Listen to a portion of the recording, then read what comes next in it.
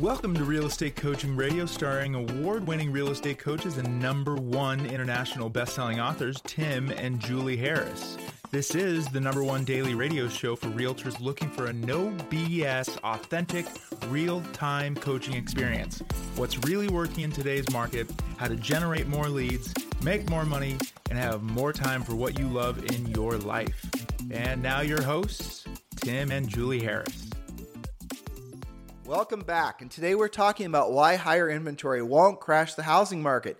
As a matter of fact, the exact opposite, as you are about to learn, is true. And before we get to our first point, I want to recognize all of you who have just started listening to this podcast. It's kind of fascinating. We've been doing this podcast for years and years, and matter of fact, this podcast has, between what's available on iTunes and Stitcher and whatnot, over 2,000 podcasts ready for you to download and listen to.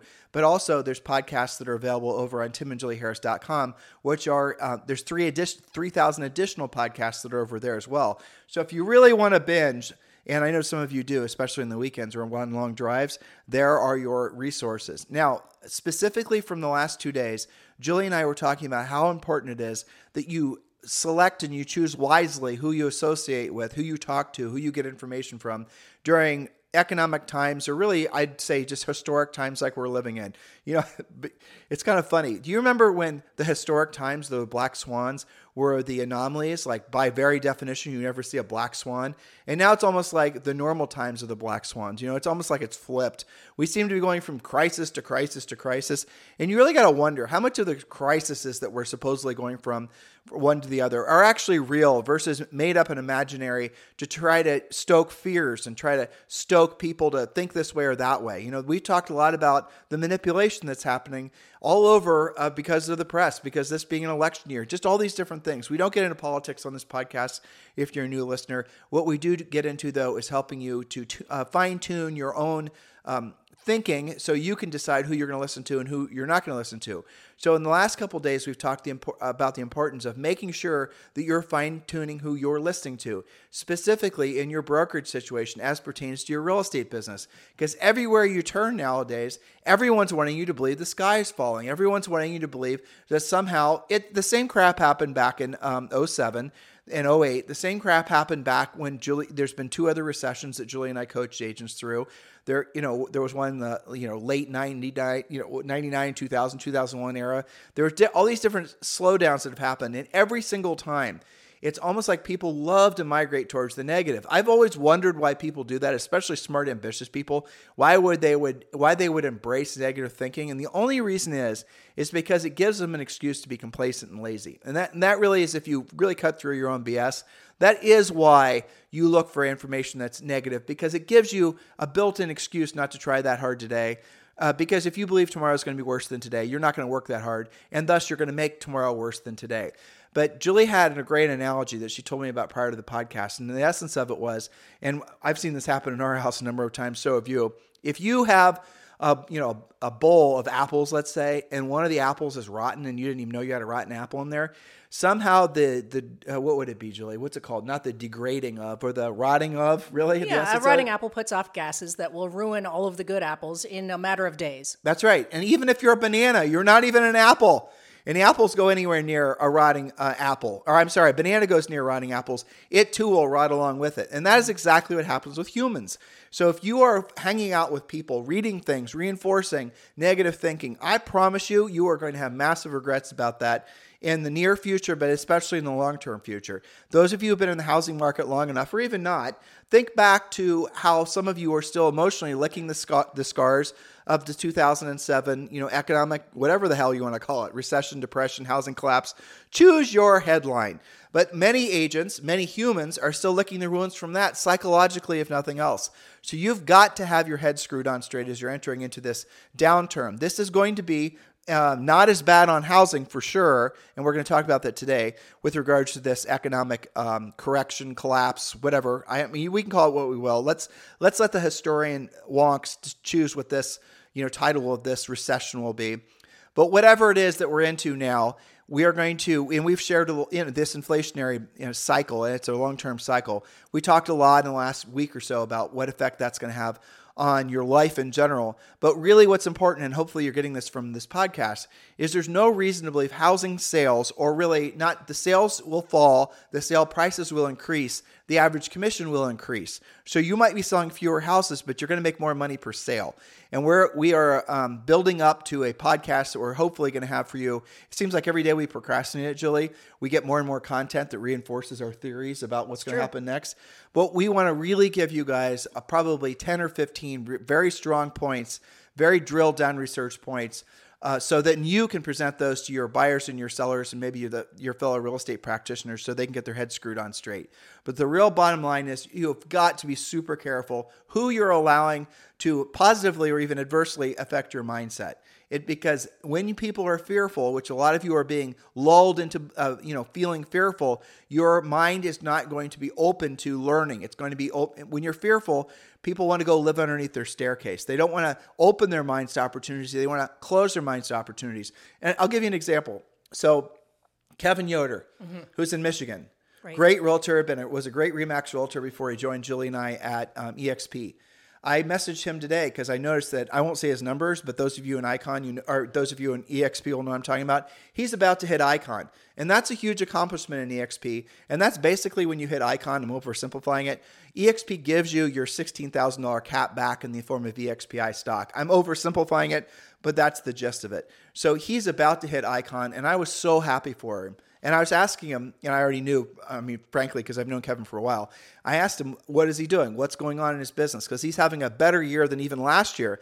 He said he's been having a field day with for sale by owners. And now he's starting to work with expired listings. That's awesome. And he said that when he has worked the expireds and for sale by owners before, maybe 15 years ago, the agent, he had worked them subsequently in the past 15 years, but really when he was giving me a historical benchmark to back when he was really starting to focus on it, he said there were a lot of competitors, but he said the other agents now that he's quote unquote competing with for sale by owner and expireds and notice defaults and the rest of it, they have no skill. And he has skill. He learned his skill a long time ago, and he's an excellent prospector. So you might be, I had another great agent who is in the San Francisco area, Marin County, I think. Yep. Anna Fine. And Anna's having a fantastic year as well. And Anna's been getting a lot of her business from referrals, past clients, and things like that. And that business too has dried up. And so I've done my best to help her understand the path forward for her is focusing on expireds. I used her example a couple weeks ago where I was explaining to you guys she was insistent there were no expireds. And then we got into her MLS and we found out there were not just, one, but there were 5,000 expireds in the prior 6 months. And that would have been equated to just on the listing side at 2.5%, $125 million in commission. So her mind was completely blown. You should do that the same too. You guys should do that same exercise as well. But understand the expired train is just loading up now. The biggest opportunities will be over the next 6 to 12 months. Big picture here, Anna's going to start focusing on expireds. And all of you guys need to be doing this as well. The challenge you have is moving past the belief that what you were told to do in the past market or what you have been doing in the past market is going to work in this new market. It actually isn't. It barely worked in the past market, and it won't work really at all in this market. And here's the challenge you have. A lot of you have been doing the branding and the marketing, and you've been doing a lot of this, funnel building and all this other stuff you've been focusing on, and you've been selling houses, and you've been convincing yourself, or other people have been selling you into the belief that those are the reasons that you've been selling houses. The truth is those houses would have sold themselves because people were buying things out of fear of missing out, and sellers were selling out of fear of missing out what they thought was going to be their, golden paycheck from selling a house. You guys get it? That's what these ultra low interest rates did. They created an immense amount of FOMO. They made it so that even people with low skills, real estate agents with low skills, could do extremely well. We're seeing that completely change now. So what will we see this year at the end of the year? Probably 25% fewer real estate transactions. We'll also see, and we've already seen this, and Julie and I are seeing it especially in our EXP Realty group, is new agents who are actually learning how to do the real work of real estate, finally, I might add, are the ones that are starting to kick absolute ass in real estate. That is where the market shifts. You guys can be successful in any market, no matter which direction the market's going. You don't have to just think, I can only be, and this is the problem that's happening in our industry right now. People are thinking, I need to do branding, I need to do marketing, I need to form a team, you need to learn skills to meet the market where it's at. That's what you need to do. You need to get your cash flow right. You need to get your skills right. You need to focus downrange on what the market is turning into, not what it was. Understand, again, really, really, really important. You can be successful in any market, provided you have the skills to be successful in that market. The skills necessary in this market are going to be real, honest to God skills, not just how to make a TikTok video. That's exactly right. We were talking about this morning of all the listings that we've heard because, we have coaching calls. We talk to the coaches. We, always ask, where did that listing come from? What are the listings that are happening right now? They are virtually 100% highly motivated people who absolutely value a very skilled agent. Who you list with is starting to matter more and more every day. So the listings, just from my own calls, have been people who are relocating. They have to sell, they have to buy because their job tells them to. Divorce decree. Relocating executives that have been on the sideline. Highly motivated types. Listen to what Julie's saying. Those are not order taker type deals. Those are deals where you're going to have to know how to handle a customer.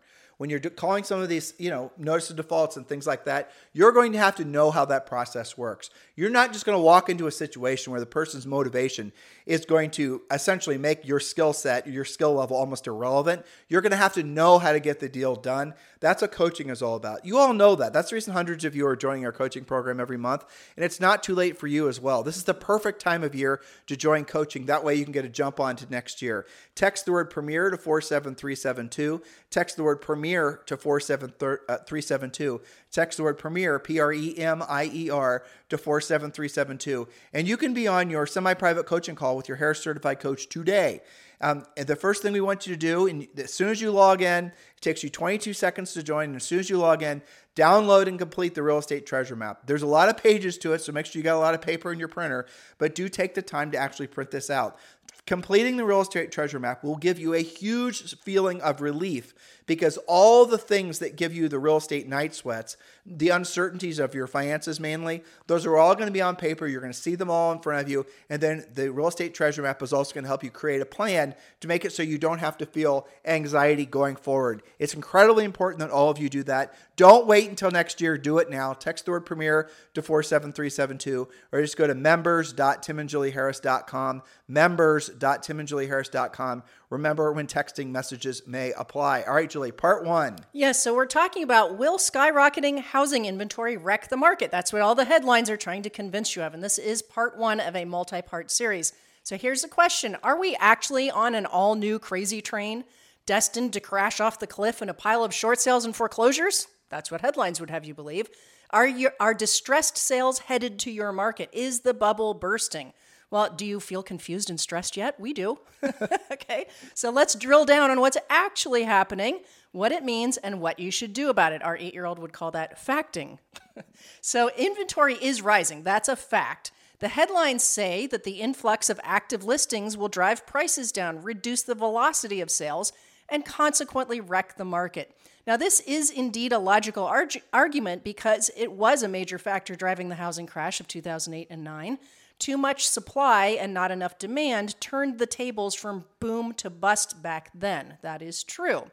It's true that inventory has increased from an all-time low of 900,000 active listings in February of this year to a new high of 1.2 million listings currently. That's an increase of 35.6% so far this year. So that's a fact. Inventory is rising. But what does that mean? Consider the fact that active listings peaked at 3.9 million in 2006, just before the housing bust. We have 2.6 million fewer than that peak, so this time is not just like that time. It's very unlikely that we will all wake up to a sudden increase of 2.6 million listings. No, it's very unlikely. Unlikely. Yeah, unlikely. Yes, unlikely. Sorry, you wrote I read it wrong. You wrote unlikely, but you said likely. Yes. So there's no chance we're going to wake up to 2.6 million additional listings. Now, but why? But why? So here are the 8 reasons why we won't have an inventory Armageddon anytime soon. By the way, Julie, that would be a very good clickbaity title. Thank you for that idea. No problem. Point number 1. I'll read this first one. Okay. Builders have slowed their production. And already, I heard that builder confidence is like, again, dramatic headline, right? Yeah. Builder confidence is like a 25-year low, and they're not planning on doing any starts and blah, blah, blah, blah. Okay, well, builder confidence or builders have slowed production and have already taken drastic measures to sell off existing inventory spec homes. The bottom line is they won't be flooding the market with new construction. Housing permits are already down by 11.4% for single-family residences. Julie and I shared the story with you guys on this pod of when we were driving. This was back, I think it was 2009, from Las Vegas to Laguna Beach, and we passed the sign in Victorville, California. It was a big, huge billboard, which was, I mean, frankly, it looked a little weather worn at that point. But the builder was advertising, buy a house, get a house for free.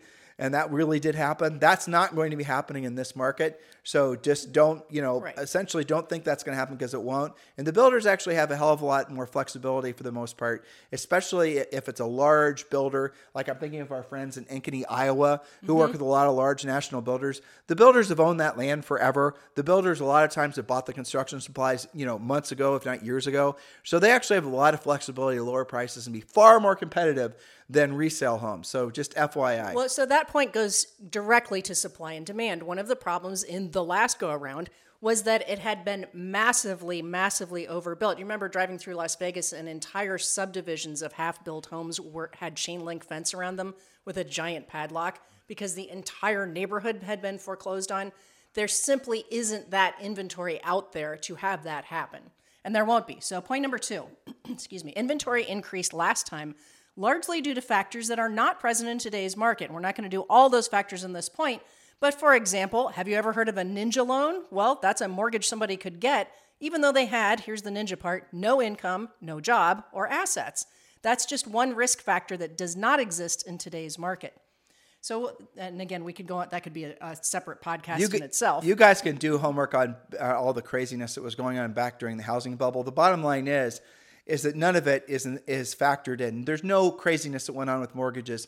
The Dodd-Frank bill, when they revised, none of those guys are senators anymore, but they went through the whole, financial industry and really put minimum standards for loans and mortgages. And for the most part, and there were some mortgages that originated, and I don't think it was that many, the beginning of this year, that are probably too low of down payments, like 3% down payments. But even those owners are, safe because the appreciation year over year has been 19% nationwide. And because they had to do things like, document their job. Right, exactly. Well, the point being is there's not a lot of these janky loans like there were out there before. So let me just drill down on that. Just one last point. Because Julie and I were coaching agents all over the country when this actually happened. Mm-hmm. So what happened is a lot of people went into what they didn't know were subprime loans. These ninja loans were subprime loans. And generally speaking, there were short-term adjustable loans. A lot of people did interest only. And I've seen some, by the way, I've seen some non-conforming jumbo mortgages being offered that are interest only. Anyway, that aside, so you had a lot of people that had interest-only short-term loans, sometimes 2 years, 3 years, 5 years. And as those loans adjusted, or as those loans came due to adjust, there was no mortgage available to that borrower that was going to make it so that their payment was going to stay the same. So the loan was adjusting from, say, what it amounted to maybe 4% or whatever the hell it was, all the way to maybe significantly more than that. Bottom line, their payments were going through the roof. And at the same time, all the other houses in these neighborhoods were also experiencing the same thing, or a lot of the houses were. And these owners were all realizing, well, we don't have the ability to refinance these houses. There's no equity in these houses. And that's what caused people to start abandoning their houses. It wasn't because there's a lot of bullshit out there where people are saying people abandoned their houses because of the fact that they owed too much. That wasn't what happened. They abandoned their houses because they couldn't afford the payment and there was no loan out there to essentially replace the ninja loan or the adjustable rate loan. Their new payment was something they could not afford, and unemployment was close to 10%, so they're probably worried about their ability to make the payment as well. That's one of the future points. Okay, so point number 3, adjustable rate mortgages caused homeowners to no longer afford payments. You just talked about that. And not to be able to refinance out of that situation. Now, keep in mind, the whole world has already refinanced down to super low rates that are locked in. But just under 10% of existing mortgages, and I checked this up to date as of yesterday, are adjustable. And more than 50% of homeowners don't even have a mortgage at all. And in 2008, 80% of mortgage loans were adjustable in some way. Okay, maybe that was an adjustable rate, maybe that was an ARM, but they were adjustable. 50% of homeowners who have mortgages right now have more than 50% equity. So we have a combination of factors. Actually, that little stat right there, I have never heard before. So that's very fascinating. In 2008, 8% of all mortgage loans were adjustable. So let's break this down. I'm going to essentially, round things off. Of all the homes in the United States, 50% have no mortgage. The other 50% that have mortgage, most of those are locked in. 90%, according to Julie's research, are locked into long-term 30-year fixed-rate mortgages. So if they bought those houses anytime before, say, March of this year, their rate on those houses is probably less than 3.5%. Yes. We know people who have mortgages in the 2%, and some of you might be having loans in that range as well. I'm going to give you a little advice from your wise old Uncle Tim. If you have a mortgage that's less than 4% or less than 3.5%, do not sell that house. I don't care. Do not sell it. Keep it as a rental. Do not sell it. That is free money. When the inflation rate is 9%, and some people, and I would frankly agree with them, it's more than double that, is let's just stick with 9%, and your mortgage is less than 3%, that's called free money. Your house is inflating in value more than the cost of the loan. You're actually, as far as the bank's concerned, they're losing money on your loan. Do not sell that loan no matter what. If you want to buy another house, save up money, sell the beer can collection, whatever, right? Don't buy a boat. If you want to buy a new house, save up the money, keep the old house, make it into a rental property. That will be one of the smartest things that you can do.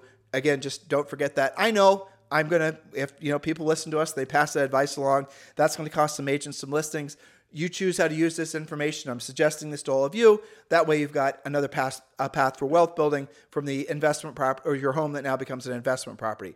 That aside, okay? So if 50% of all the homes have no mortgages, and 90% of the other 50%, if 90% of those have super low rate mortgages, that means only 10% of those loans are adjustable. And if you look at this in actual terms of numbers, even of those 10%, most of those owners, unless they bought in like the last, really, I would say 6 months, most of them are going to have at least 20 to 25% equity in their homes. So in order for them, follow me on all this logic, guys, argue in comments or chat or message me on Instagram. I'm looking for information to counterbalance what Julie and I are seeing, because no one's telling you guys the truth. Everybody's saying, huge increase. I got a BS email the other day. Someone trying to sell some silly short sale designation. Yes. And it was like huge. I sent it to you. Huge increase. And the amount of whatever the hell it was, defaults or whatever, or some gratuitous headline, and then you click on it. There's no facts, there's no figures, there's no information reinforcing it, because it's a lie. Or is huge because there were 5 and now there's 7. I guess percentage-wise, that would be a giant increase. Exactly. So you guys got to be really careful what you're reading, because that's going to adversely affect your mindset. If you believe the sky is falling and houses are going to drop in value, you're probably, because you're wanting to do the right thing by your buyers, you're probably going to be kind of worried about you're going to sell them something that's going to lose value and they're going to end up in a financial mess. Well, that's not the case. As long as the inflation is in the marketplace, which is going to be for a long period of time, homes are going to continue to rise in value. Exactly. Also, everything you just said goes to why we won't have even more inventory, because people know that a 3% or lower, 3.5%, even 4% or lower is something to hang on to. So point number 4, unemployment peaked in October of 2009 at 10%. If you didn't have a job, you weren't going to be making your payments. And again, you also couldn't qualify to refi. The current unemployment rate in the U.S. as of yesterday is 3.5%. This is actually the lowest figure in 50 years. The number of unemployed persons declined by 261,000 to 5.75 million in September, while the number of employed increased by 204,000 to 158.9 million. So unemployment is not an issue like it was before. Now that's the bugaboo, though. And if you wanted to create a good argument about why there could be some sort of massive, housing crash or correction, it's the reversal of Julie's point number 4. If there was a huge increase in unemployment, if all of a sudden people couldn't make their payments. But I'm here to tell you that even if that does happen, that's not going to happen. And here's why. Because we have now seen in the 2008 housing crisis and during COVID what the government will do. And I know some of you get pissed off when I say this. You guys like to argue with me. Julie and I are not saying that we like what the government did. We're not pro this or anti that. Some of you take these almost religious lines on believing government should not intervene when people can't make their payments. They should be out on the streets. I understand why you're saying that, but I also understand the human hardship that goes with that. My parents almost lost their house. And trust me when I tell you, there's a lot of emotional scars that don't easily go away. after you've gone through a financial crisis like that. So where am I on this conversation, if you really want to know? I am for the government intervening and helping people stay in their houses. I'm for people staying in their houses and working out, some sort of graceful exit if eventually they can't actually make the payments. But in the interim, here's what's going to happen. The government did what in 2008, 2009, 2010, the Obama administration put in place lots of programs to make it so people could stay in their houses. We knew people that stayed in their houses for 3, 4, 5 years without making payments. Again, not saying it's right, not saying it's wrong. I'm just saying that's what happened. Now, during COVID, what happened? You had mortgage forbearance. Some of you are still on mortgage forbearances. That's right. But here's a major difference. It took the Obama administration more than a year to get there because nobody expected it to happen in the first place. There was nothing in place for banks to even know how to deal with that.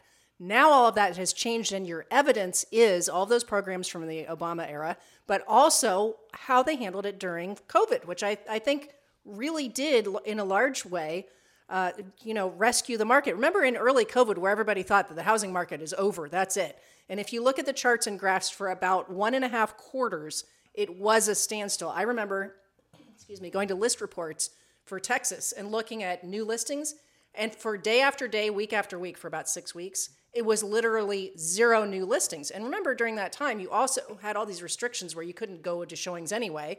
Agents weren't seen as, essential workers.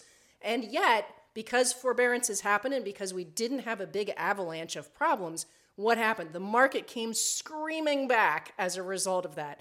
So we have got precedents of things not hitting the fan. So here's what's going to happen. If there is a significant slowdown, and just remember we told you this because everyone else is going to be saying this in 6 to 12 months. Just watch for this. If there is a significant slowdown, I promise you, no matter who the president is, there's going to be some very sensible, not very difficult way of getting a mortgage forbearance, because virtually all the mortgages are controlled by Fannie Mae, Freddie Mac. All the mortgages are controlled by the government. All the banks are controlled by the government. So the government's going to say no foreclosures. And then you have the states. Remember how the states like New York and other states were essentially said no foreclosures, period.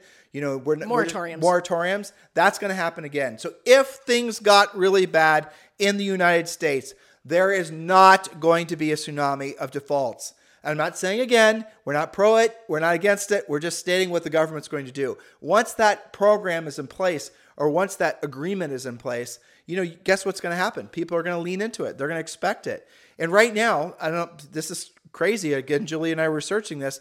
A lot of you will be surprised. That's the reason some of you will think it's crazy. You can call up your servicer right now, your bank right now, and tell them you've got COVID, or tell them you're unemployed or you have some financial problem. They'll put your house in forbearance, your mortgage in forbearance, without dinging your credit. And the missed payments go on the back of the loan. So, for example, and this is something else that happened, which I thought was bizarre. Back when the housing market, or back when COVID hit, March of 2020, and it was about, May or June when all the forbearance programs were in place. And you and I got onto our podcast like we are now, and we told every single agent to absolutely positively put their house in if they had rentals, put them in forbearance and save the money, and just who knows what was going to happen next. Because we're going into uncertain times because nobody knew. We had so many people, I shouldn't say that. We probably had, over that time of doing this series of podcasts about how to put your loan in forbearance, there were so many people that were angry at us for telling agents to put their houses in forbearance. And yet, on the other side of that, a year or two later, there are so many agents now that are thanking us for having actually told them what to do and how to do it. Yes, and don't forget that largely applies to rental property that people own. You remember when we lived in Las Vegas, one of our neighbors was an investor, and the tenants used to say, well, what do you know about my owner? Because I've been thrown out of 2 or 3 other places where the owner was foreclosed on. This was back in 07, 08, 09. That's right. And so the tenants were worried that their owner was going to get foreclosed on and that they were going to get evicted because the place was going to be a foreclosure or for sale. Now, if you're a tenant, and we've actually had 2 of our tenants do this, you can go to different entities and say, due to COVID, I wasn't making what I was supposed to make, thus I can't make my rental payment, and apply for that aid. And those entities will give the tenant, and they will actually pay the landlord directly to make up the rent. None of that was in place before. So this is the reason that Julie and I, and we're going to give you more points tomorrow, this is the reason we cannot find any real reason to believe that there's not going to continue to be, oddly enough, a buoyant housing market. We cannot find. Now, we do believe there'll be fewer home sales. Obviously, there'll be a lot of people that are, realizing that they're not going to give up their super low mortgage rate and they're going to stay put. Maybe they're going to do an addition, whatever. Well, the super aspirationally priced have already left the market. Now we're getting down to the more serious sellers, which incidentally are a little bit easier to deal with negotiating. That's all good as well. So yes, there will be fewer sales, but the price, I didn't see anything really indicating any major price hits. And all of this, at the end of the day, all of the points boil down to simple supply and demand. The demand is still there. The supply is still low. Well, you supply and demand, but you also have this odd other thing called inflation. Mm-hmm. So supply and demand will be, essentially the inflation is going to make those extremes even more so. For sure. So that's what you're dealing with. I mean, we told you guys yesterday, it was amazing. Pepsi raised their price by, 19%. I actually researched the Ford F-150. They're supposedly raising their prices between this year and last year by 10%. You're seeing all these manufacturers of everything. So everything, basically, every single thing that you bought, 90 days ago is more expensive now. Eggs are up 30%. This is all housing. Real estate is going to continue to inflate. We have not found a single report, even with the biggest housing bears, the biggest doom and gloom types. We have not found a single report where anyone is predicting that there's going to be a loss in home value. There won't be as much appreciation in some markets. Right. It's called deceleration. Right. Not the same as depreciation. Right. And again, for the years, I don't even know how long, 50, 100 years, the average increase in value of homes was 2 or 3% or no percent per year. So what we've normalized now is the expectation that a house is going to go up by 5 or 10 or 15%. That's abnormal. Those days are probably for the most part done, though evidently through, July or August of this year, there would already been a 19% increase in home values year over year. Right. Well, so that doesn't go away if it decelerates to 3%. Exactly. That still stays there and then adds 3% to that higher value. Right. And, new construction, that's another reason. If new construction could all of a sudden undercut the price of resale, then you could have another argument. We had somebody else that actually proposed that, to which I said, go and find me one example of anything that goes into a new construction home that's less than it was a year ago, and they couldn't. And they did research on it. And Julie and I put in a driveway in our cabin up in North Carolina, and the actual blacktop or the asphalt cost twice as much as what it would have cost last year. Mm-hmm. Lumber, windows, everything. So there's not going to be any kind of forced depreciation from a competitor like new construction. So what we're looking at is a long-term trend of everything increasing in price at a rate that we've never seen before in our lifetimes. All this is leading back to the fact that you guys are in the right place at the right time because you're all going to be getting raises. Yes, there's going to be fewer transactions. That I think is true. But there's the transactions you're going to do, you're going to get paid more on. I don't know about you, but not working as hard and paying more sounds like a good thing. Less work, more money. Right. All good. Why are agents so worried? What are they worried about? I don't get it. It doesn't make sense. I mean, you guys will be able to make more money helping people that are truly motivated, obviously, and at the same time not working as much and not having to really put in. You're certainly not going to have a bunch of looky-loo buyers in a marketplace like this. If you're a landlord or if you're thinking about becoming a landlord, great time to do it because you're going to have a lot of people who are going to be renters for a long period of time. When Julie and I started selling real estate, interest rates were around 6.5%, 7%. That's when we started selling real estate, but they'd been higher prior to that. So there were a lot of people that were priced out of becoming homeowners. So a lot of our first-time home buyers, when we were selling real estate in our early 20s, were actually in their mid-30s and early 40s. Mm-hmm. And they've been renters for all those years because the interest rates had to come down to 7%. We're in a cycle like that now. That's what's going to happen. So don't think people are entitled to a house. They're not. If they want a house, you're going to have to save up more money. There's different opportunities in every single market. There's opportunities to help people, provided you have the skills that the people want to pay for. Yes, that's right. And don't forget that we have, and this wasn't one of the points of this series, but I'm going to put it in one of our next series. We have historically the highest credit rating and the highest savings, I think, in the history of it being tracked. So what does that mean? Why do you care about that? Well, don't assume that you have to put 20% down either. There's lots of good, what you might have used on 20% down, maybe you use on a rate buy down. You lock in a better rate for a 15, 20, or 30-year fixed because you had, let's say, an 800 credit score and you're not required to put that 20% down. There's more options. I think that some of the fear in the market right now from agents is that they're not embracing, knowledge equals confidence. Ignorance equals fear, right? So if you have the knowledge to counsel somebody that, hey, you know what, there might be other options, ask these questions of your lender, that then your fear melts away. So I'm going to give you 2 examples, and these were both for people in our EXP group. I had a call this morning. What was his name? Stephen Clark, if you're listening. So Stephen was asking me about a for sale by owner that he was interested in helping, and he was giving me a whole bunch of detail about the FSBO and the numbers and all the rest of it. And I said, Stephen, what is the seller's motivation? And he had to remind himself what it was. She had no motivation. He basically said she has no place to go, no time to be there, absolutely no motivation. She get her price, she'll sell. And here was my advice to him: go to the next one. Don't waste your time with her. Yeah. She's not motivated. Don't waste your time with people like that in the on this marketplace, because there's enough people that are motivated.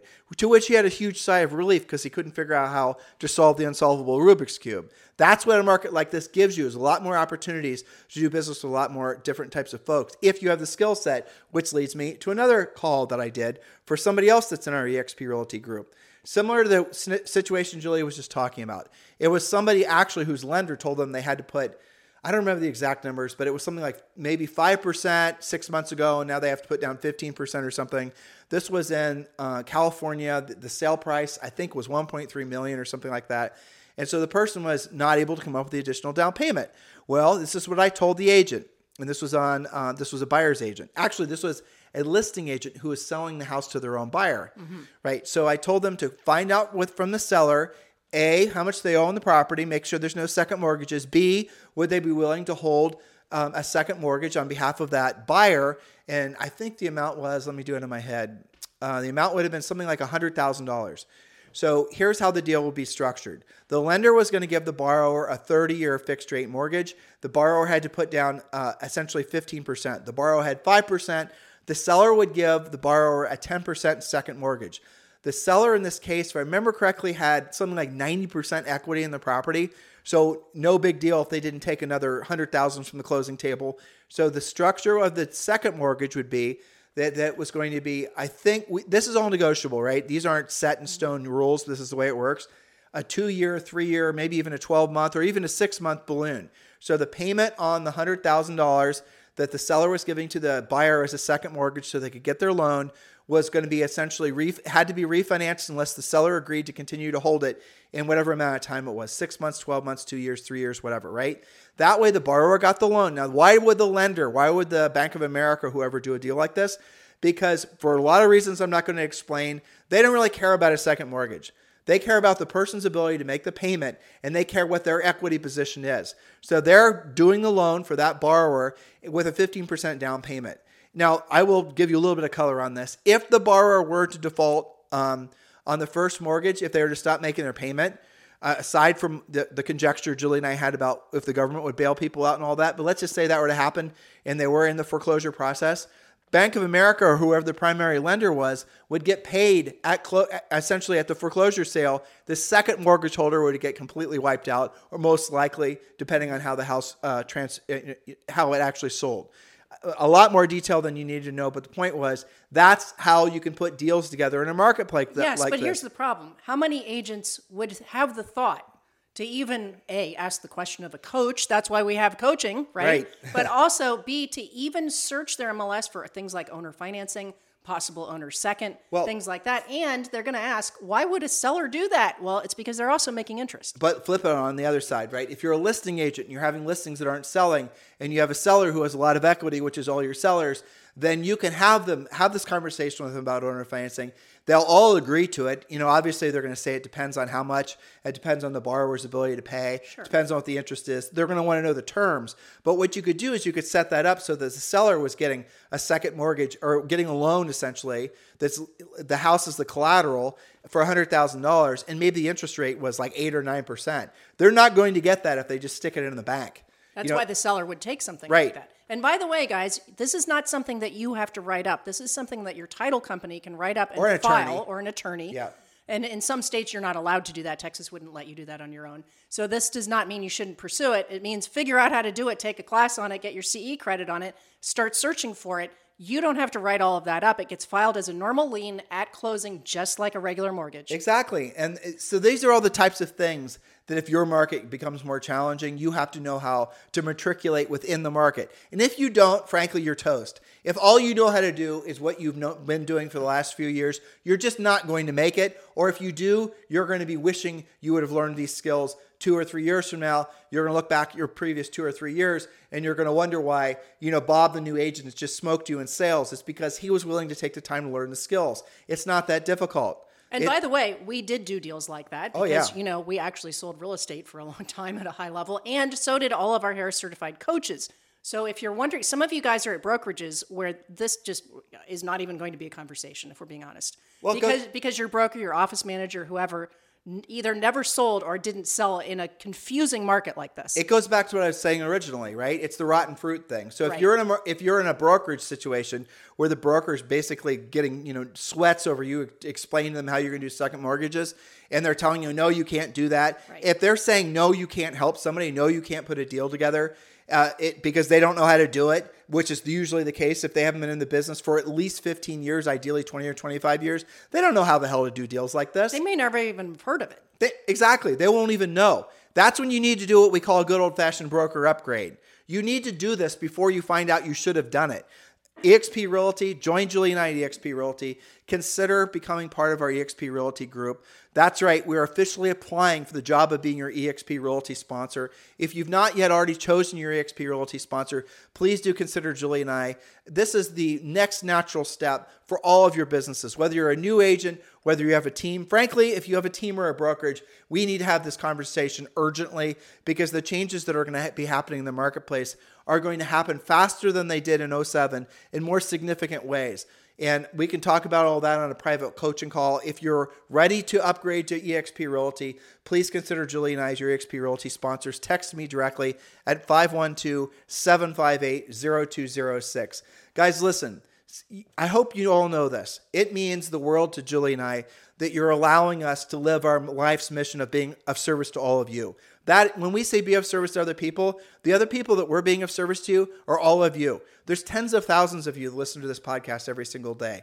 Our YouTube channel is picking up more people listening. We're doing this to help you. We're doing this to make it so you don't lose what might be one of the best opportunities of your lifetime because of this market. We're doing this because we've been there, done that personally and through tens of thousands of coaching calls. We know how to make it so that in this market you can thrive. We know how to help you through this market so that you don't have to feel the unneeded stress. How you can avoid having all kinds of downfalls that happen from complacency and, fake beliefs. This market's not about mindset. This market's about skill set. If you want to have a powerful mindset, get your skills together. When you know how to solve other people's problems, doesn't that automatically intuitively know you're going to feel more powerful? Focus on the practical and the tactical. Focus on the next 3 steps. Julie and I in our coaching organization will focus downrange, and we'll make sure that if there is any sort of distress that's starting to creep up anywhere, we're going to know about it. We're going to tell you. We're going to prepare you for whatever might be coming. Do consider becoming a coaching client. Please do consider joining Julie and I at eXp Realty. It is our pleasure and our honor to continue to be your real estate coaches. If you need us for anything, you can also just text me directly at 512-758-0206. Thank you. Have a fantastic day. This podcast is a part of the C-Suite Radio Network. For more top business podcasts, visit c-suiteradio.com.